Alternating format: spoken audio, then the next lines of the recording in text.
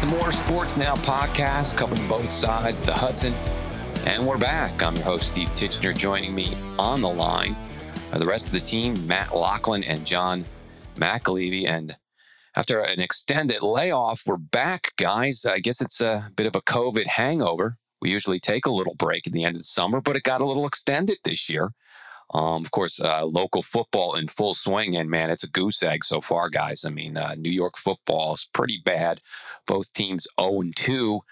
The Giants, we'll start with you, Johnny, with the Giants, and just a killer after a rough game at Chicago where they almost came back.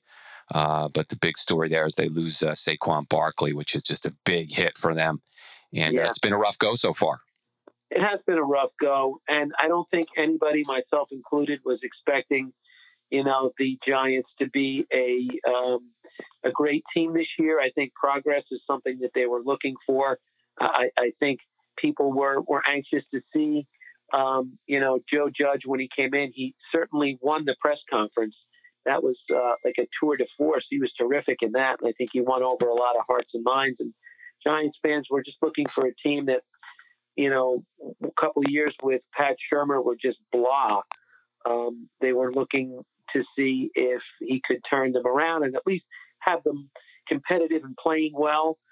In the first game against Pittsburgh, they were certainly competitive, playing well. In fact, they took the second half kickoff and were headed in for a touchdown to either go ahead or a field goal to pull them close. And Daniel Jones throws a killer INT, and they wind up losing that game. You mentioned Saquon Barkley. He was not great in the first game and came under a lot of scrutiny for not picking up blitzes. He got into a little back and forth with Tiki Barber, and so he really wasn't good. We move along to Chicago. They get off to a terrible start. He hurts his elbow, it seems, on one play, comes out, looks like he's in excruciating pain. They send him right back in there. And then on the very next play, he, ruptures the ACL. And so your best offensive weapon is gone. I know that Sterling Sharp is hurt. What else is new? That guy gets hurt, just putting on his socks in the morning. So, they came back. I guess Judge lit into them at halftime. They played really well and were right on the doorstep for tying the game on the final play. So I think what you're going to get now is he gets a complete pass on the year losing, Saquon. I think that they're going to be in games. I think his mindset is that he's not going to accept anything less than 100% from everybody, and he's going to really grind them like a college coach. And I think that they'll be in a bunch of games. I just don't think they'll be very good. Hopefully the offensive line will gel and get better as the season rolls along. And I think that's about what you're going to get with the Big Blue New York Football Giants this year. The exception of the comment about Saquon and his injury, we could have played that the last 4 years. This team stinks. Let's be honest. The team stinks. People are upset about an 0-2 start. What did you expect? How many games did they win last year and the year before and the year before? I think the total over the last 3 years is 12. Yes. That's 4-win seasons. And so suddenly Danny Dimes is going to be the guy against, and then, the mistakes that have been made by him are not overly concerning, but, we were told this is the next Peyton or Eli, next Eli. Well, I haven't seen that yet. Now it's only his second year. I get it, but they stink. Yes. That is the problem. And I've said this before on this show, and I will say it again here. It starts with ownership. And I know the Mara family is NFL royalty. But what have you done for me lately? I agree, Matt. I am right there with you. And Dave Gettleman has to take a hit also. I know that when they had that number 2 pick and Saquon was there, he was that shiny object, and guy's going to put on a yellow jacket. You draft him. Well, hindsight is 2020. Had they drafted that Quentin Nelson from Notre Dame, that unbelievable offensive lineman, you sort of, build around that. The Patriots and other teams have shown us that you can win with guys who were, 6th and 7th round draft picks in your backfield. Some guys are even undrafted free agents. Saquon had an amazing rookie year. Last year was injury plagued and, not terrific. His third year, he's missing completely.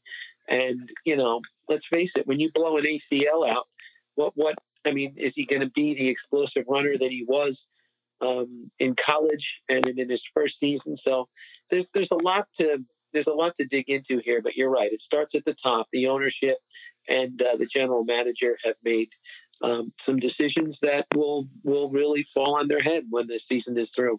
And I have to be honest, when Saquon was drafted, I was in favor of it simply based on the fact that, he's got superstar talent and a great running back. And, I know that the NFL has become a quarterback league, so I get that. But I didn't agree with the pick. I thought, listen, this guy's unbelievable. There's always room for that kind of a running back. And those who say, oh, well, they're a dime a dozen, I think they're wrong. That being said, everything else has gone wrong because they haven't figured out this offensive line yet. Like, what takes that hard? Yeah, Matt, to your point, and to Saquon Barkley, is it fair to him? I mean, that you say they stink because they haven't surrounded him with the right players. No, I agree with you, man. You watching him at Penn State. I'm blaming the ownership from ownership down. The same here. I mean, watching him at Penn State, he was shredding. He was a very, very special player. I didn't think it was. I know that a lot of Giant fans, John, are second guessing it now, of course, because now he's gone down. They could have had this out of this world lineman, offensive lineman. Right. I think was a Jersey kid, by the way, right? Yeah, from Notre Dame. Yeah, and right. I agree with Matt. I was not against picking Saquon, but when you bring him in, when you have something like that, it's almost like, okay, this is the final piece of the puzzle. We'll get the all-world running back because we already have a fortress out in front of him. What they did was they had, a couple of German shepherds and one offensive lineman on the line. I mean, they've had a horrible offensive line, and Gettleman came in and his hog mollies and all of that stuff, and the Patrick Omames and the other folks that he brought in, the Kevin Zeitlers and Nate Solder, who he paid like a rock star, have just not been good. And you put a Cadillac behind a cardboard box, and I mean, even the great Saquon can't handle that. I mean, no, listen, it's the next level, and you're not outrunning these guys. You're not outrunning them. So, but he is a special player, and he'll come back. He will, but there's also obviously going to be it's a serious injury, so there's concerns there. And to your point, Matt, the Giants just didn't put players around him. You're right, they stink, and they haven't been good. And the Jets stink too. Yeah, the Jets stink even worse on ice. Mm-hmm. Yeah, exactly. But at least the Giants have Super Bowls in their cabinet. The Jets have one, and that was just about the time you were born, Johnny? Yes, it was. 1968. When were you born? 68. There you go. So you remember, you were sitting up on Dad's lap, and you remember that Joe Namath prediction, the guarantee. Of course, I'm being facetious. First off, your dad wouldn't have you on your lap with a Jets game. It'd be a Giants game anyway. Yes. But the point is, we do have awful football, and ownership has always been an issue with the Jets. They don't know what to do. Now, you have to give them something. Adam Gase is a horrible choice. We've seen that. He wasn't great in Miami. I don't know why he was selected by the Jets. They've got him. You don't fire coaches generally in the middle of the season. I know everyone's apoplectic, the Jets fans. Oh, fire this guy. It doesn't happen. So he'll probably survive the season, maybe until the end if they're, running it 0-14 or something.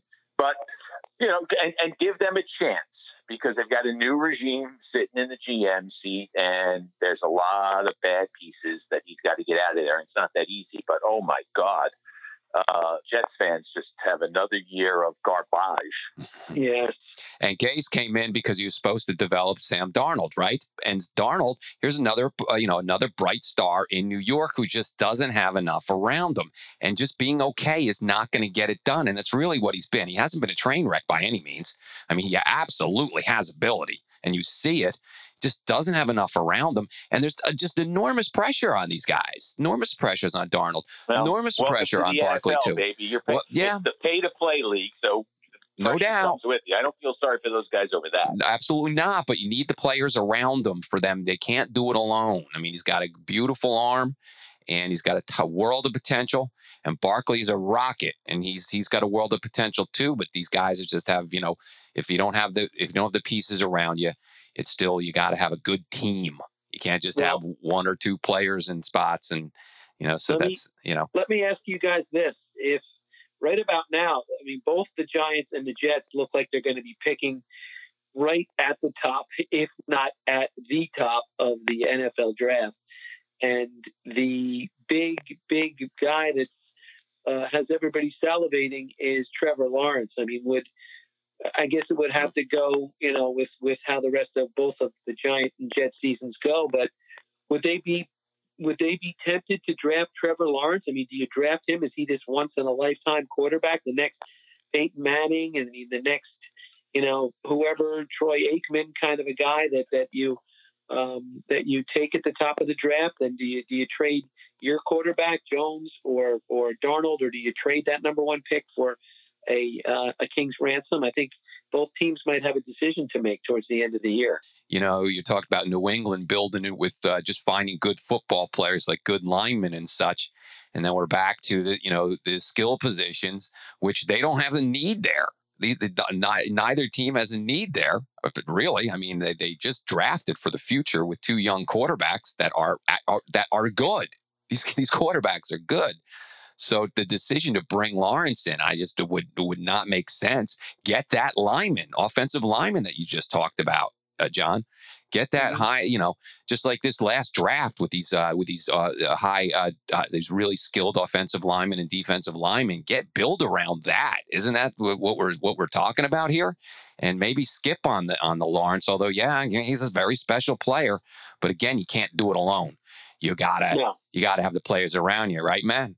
Well, there's no question about that. I think the dilemma for both the Giants and the Jets will be, if they're in that position, either one of those teams, is if you don't select Trevor Lawrence. And look, I'm not a scout. We've seen quarterbacks come out of major programs who have had great college careers and not succeed in the NFL. And we've seen guys come out of schools that we never heard of have really good careers. So I don't know. I mean, looking at him play and looking at the things he's done at Clemson, you'd say, okay, absolutely, he can move to the next level. And that seems to be the general consensus. So let's assume that is accurate. That being said, if you don't take him and he becomes the next great quarterback, then for 20 years, you're living with that failure. And you better be sure that if you continue to build around these two guys, and I'm speaking of both the Jets and Giants now, that you have a quarterback that at least can keep you in the conversation. May not be in the same breath as, say, Trevor Lawrence becomes, but at the same time can get you, out of the basement where they're so far buried they can't even see who's on the next floor. Yeah. And then that becomes a real question, because GMs lose jobs on mistakes that are being made. You could say the mistakes have been made already by those organizations. But, in Gettleman's case, he has to live with Barkley and Danny Dimes. There's a new regime with the Jets, so they could say, look, we've seen Sam up close. He's not what we thought he was. No, we don't have any help around him. But this is a franchise quarterback, and so we will take him because that's what the league builds around. But you're right. But who are the Jets receivers, by the way? Like, if you're going out and signing, well, come on, and running backs. Look, Le'Veon Bell and Frank Gore might run until the day I'm dead, which hopefully is not for another 20 years or so. Yes. But the fact of the matter is, he'll still be playing, and he's an all-timer in terms of longevity and what he's been able to do. That's who you're signing? Yes. I mean, right. Come on. Yeah. So I don't know. It's just very true. Yeah. We talk about decisions that the GMs make, and I was reading an article just the other day. It was the Pro Football Focus, and they were grading out how the rookies this year have fared for the first two weeks of the season, and Andrew Thomas graded out pretty much either one of the last ones or at the bottom. Now, to his credit, he's had to go up against T.J. Watt and Bud Dupree in the first week against the Steelers, and then he had to contend with Khalil Mack and Robert Quinn in week 2, which is not going to be easy. I mean, he got thrust into the left tackle position when Nate Solder opted out due to the coronavirus. So the kid's been thrown out there. He has not been very good. Mekhi Becton, on the other hand, has been pretty good. Yeah. So it will show us as the season rolls along, because these two will be, flip-flopped against each other, and we'll see which one grades out better, because the Giants could have had Mount Becton and they passed on him, and they, surprised a few by drafting Thomas that high. I know Jedrick Wills was somebody that did pretty well. Tristan Wirfs is another guy they could have had. He's graded out pretty good. So Mr. Thomas better start picking things up, because Mr. Gettleman is going to have to answer for that at the end of the season. And to your point, John, on Trevor Lawrence, I mean, look who's winning right now, the Pat Mahomes, man. It looks like nobody can beat that guy. He's just a special player, obviously, but you know what? You got to be able to move, and neither of those quarterbacks can. I mean, nice arms, and the prototypical NFL quarterback, no doubt.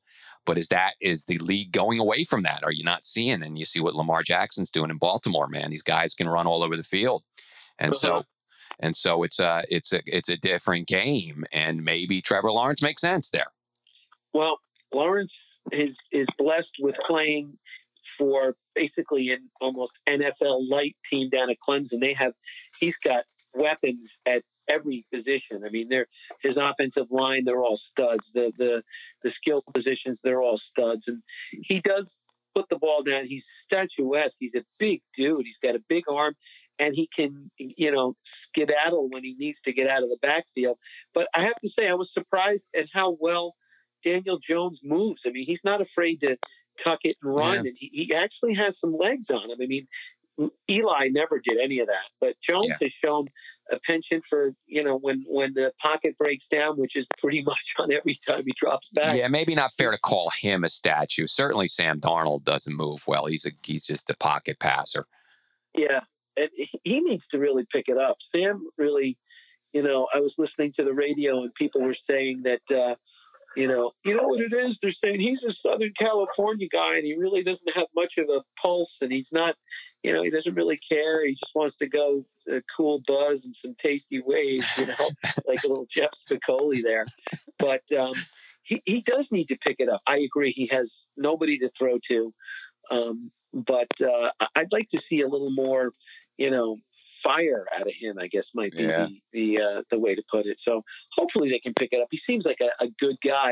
I'd like to see him succeed. And, Joe Douglas is stockpiling. He was able to get 2 number 1 draft picks for the Jamal Adams trade. And I don't know if you guys watched the Monday night game, or the Sunday night game, the Seattle Seahawks and the Patriots. What a great game. Jamal Adams was all over that field. I mean, pain in the rear end. Yes, to move him, they got a lot for him, but he really is a game-changing player. Well, the Giants have the Niners, who are banged up. Garoppolo out with an ankle injury. Maybe they got a shot at MetLife. Matt, what do you think? No, just that bad, huh? Yeah, I mean, this team won 12 games in the last 3 years. Mm-hmm. Like, what? Tell me. But why. they're rolling because they're rolling, agree. Matt. They're rolling Nick Mullins out there. The Niners are. It appears that Garoppolo won't start. They haven't made an official announcement on that, though. But he's not practicing. He's got a high ankle sprain. I mean, so listen, your main guy is out, so it's a possibility. The Giants can. Yeah, I mean, they have no George Kittle. They are banged up. Mm-hmm. Their running back situation. They've got guys injured back there too. So yeah, is there a chance? Of course there is. Mm-hmm. Right. Are they going to win? No. Right. So, yeah, and then the Jets have the Colts. Jets go to Indianapolis. So it's anybody's guess there. Their defense hasn't been that good. I mean, the one thing that they can kind of fall back on is they've got some talent there, but it just hasn't shown. It hasn't shown this year, John. No. They're like Matt was saying about the Giants, the Jets are just a bad team all around. They traded their best player, as I said. Jamal Adams is a game-changing, ball-hawking stud. He's just a pain in the rear end. I mean, this whole offseason, all he did was bitch and moan about getting out of there, and he wound up getting himself out of there. So, listen, I think the Jets just need to save face. They need to see if Sam can sort of build and regain his career. This is all about this 2020 season is all about 2021 and scouting the college games so that they can use these first round picks as best as they can, because there's not going to be any great turnaround with the Jets from 1 week to the next, I don't think. Well, college football will be back for the Big Ten anyway. I know the other conferences are playing. A bit of a flip flop there, though, Matt. Right? They talked about pushing it all the way to 2021, and then they decided to start, and the season starts on the October 24th. So, what were your thoughts, Matt, on the Big Ten deciding to start earlier? Well, follow the money is always a good thought, and I'm not oblivious to that. That's the reality. The Big Ten has big-time college athletics and has a big budget, and they expect income, and they pay for a lot of things by virtue of the big sports, football, obviously the king, and there was then also that pressure, and then there was the enormous pressure coming from alumni, from the coaches. Mm-hmm. Ryan Day couldn't make it any clearer that he didn't care about his student athlete's health. He wanted to play football. Mm-hmm. So I think that all combined. And then when we saw games played, more pressure was on. Well, hey, listen, if I can watch a lower level team play, why can't our school play with all the resources we have available to it in the conference? So, I think it's easy to say, and I was being, very sarcastic when I said follow the money. That's really a big part of it. But I also think we don't give enough credit in this society to how quickly things change as it regards this virus. Mm-hmm. And so I don't think they were out of line in delaying the start, looking at the information they had at that time. We've seen games postponed since, because Notre Dame has postponed its game this Saturday because players have contracted the disease. That oaf down in Louisiana, Ed Orgeron, going, oh, yeah, a lot of our guys got it. Like, yeah, you know what? And then you read stories about some of the long-lasting impacts of people who have contracted the disease. And you go, it's not that casual. That being said, we have learned a lot. And so, with all that pressure, financial, all that pressure from alumni, what are other teams and leagues doing? If we're leaders, we got to get back in there. I think they made the right decision early. And then as time moved along, they said, okay, some of these teams are doing it. The ACC's doing it. Maybe we can do it. So I'm not surprised. And I wonder how much of a hit, obviously the TV money, dwarfs what you get at the gate. Am I right? I mean, it's still, but you look at like Michigan that can fit 110,000 fans in there, and that's still a huge hit to have an empty stadium on Saturday. No doubt. Oh, yeah, of course. But it's better than not having any revenue. Right. And and the TV revenue obviously is significant. And I'm sure quite a bit of pressure from them, Matt, them wanting to probably sweetening the pot and saying, hey, we'll give you, we'll give you a good package or what have you. The TV executives saying, hey, well, let's get this going. We'll make this worth it. They weren't going to sweeten the pot. What they were saying is, we're not going to pay you. Okay. Right. The contract that we have calls for X amount of games. We're not paying it. Right. Unless you deliver. So right. That revenue goes by the boards. And there was probably partnerships, that they've created over the years such that they'd say, well, okay, well, let's just extend the contract by another year. So you'll get it, but you might not get it for another 10 years. Mm-hmm. We got 9 years, 5 years, 7 years, whatever left in the deal. We'll just tack another year on, but we ain't paying you this year. Right. Right. So, no, there was no sweetening. Yes, the networks would lose revenue from ad sales, but there was going to be no sweetening of the pot. Mm-hmm. Well, I'll tell you this, in our backyard, football will be back. I'm a season ticket holder, obviously, at Rutgers, and that's bummed that I can't go to the games, but certainly we'll be locked in on Saturday on the TV. So they open, Rutgers opens the 24th, October 24th, away at East Lansing against Michigan State. Then they have Indiana back at SHI Stadium, Ohio State away, Illinois at home at SHI Stadium, Michigan at home, Purdue away, Penn State at home, and then Maryland away. So, some games that they come on in Greg Schiano's first year to expect them to win some of these big games. I mean, going to Columbus, come on. Home at Michigan, obviously challenge going to Penn State. Or no, Penn State's actually at home. I mean, but there's some winnable games here, guys. You got to believe, Indiana's very good, but Michigan State, Indiana, even, Illinois, Purdue, certainly, Maryland, certainly. Be interesting to see. Coach Schiano will have them ready to play. It's just interesting to see what kind of product can come out on the field in his first year. I mean, how competitive do you really think he can be, Matt? Not sure. I don't think anybody really knows. I think there'll be more life to the program, certainly. I think that there's optimism that is justified about what the future may hold, but he's doing it mostly with last year's players, right? I mean, It's not like he went out and got a whole new class here. But his reputation is such, and the enthusiasm he has and the capability that he has is such that there should be some improvement, no question. Then again, how much worse could you have gotten?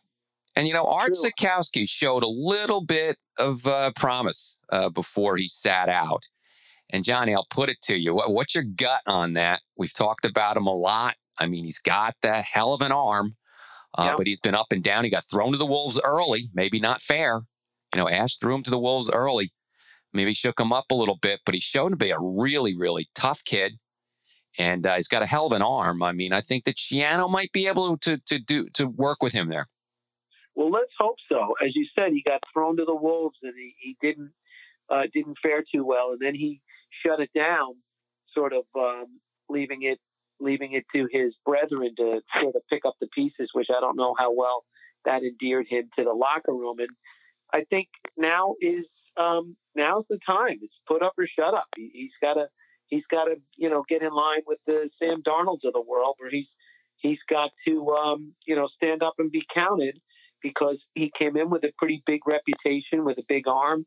Again, he doesn't have great weapons to deal with, but he's got to give you that, feeling that on a Saturday afternoon, when the kickoff goes into the end zone and the offense runs on the field, that you just can breathe, take a deep breath and think, okay, we're in good hands here. Whether he's going to throw the ball and the wide receiver is going to, let it bounce off his helmet, or he's not going to catch the ball, whatever. At least the ball is going to be on target, and that he's going to make good decisions. He's not going to throw into double coverage. He's not going to try and, make the big play on each throw. So I think that's what you're looking for, baby steps, but they better be pretty big baby steps, because he's in year 3 now of a progression. And Matt, we saw Johnny Langan last year. I mean, a real tough kid. Not a great arm. I mean, he was tucking it and running it quite a bit, but they managed with him. But if Art Sikowski's not on the field, that's not a good thing for Rutgers, huh?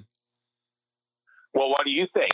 You're the season ticket holder, the diehard. I'm pretty much. What do you want to see underneath center? It was that was pretty much in the question. I think that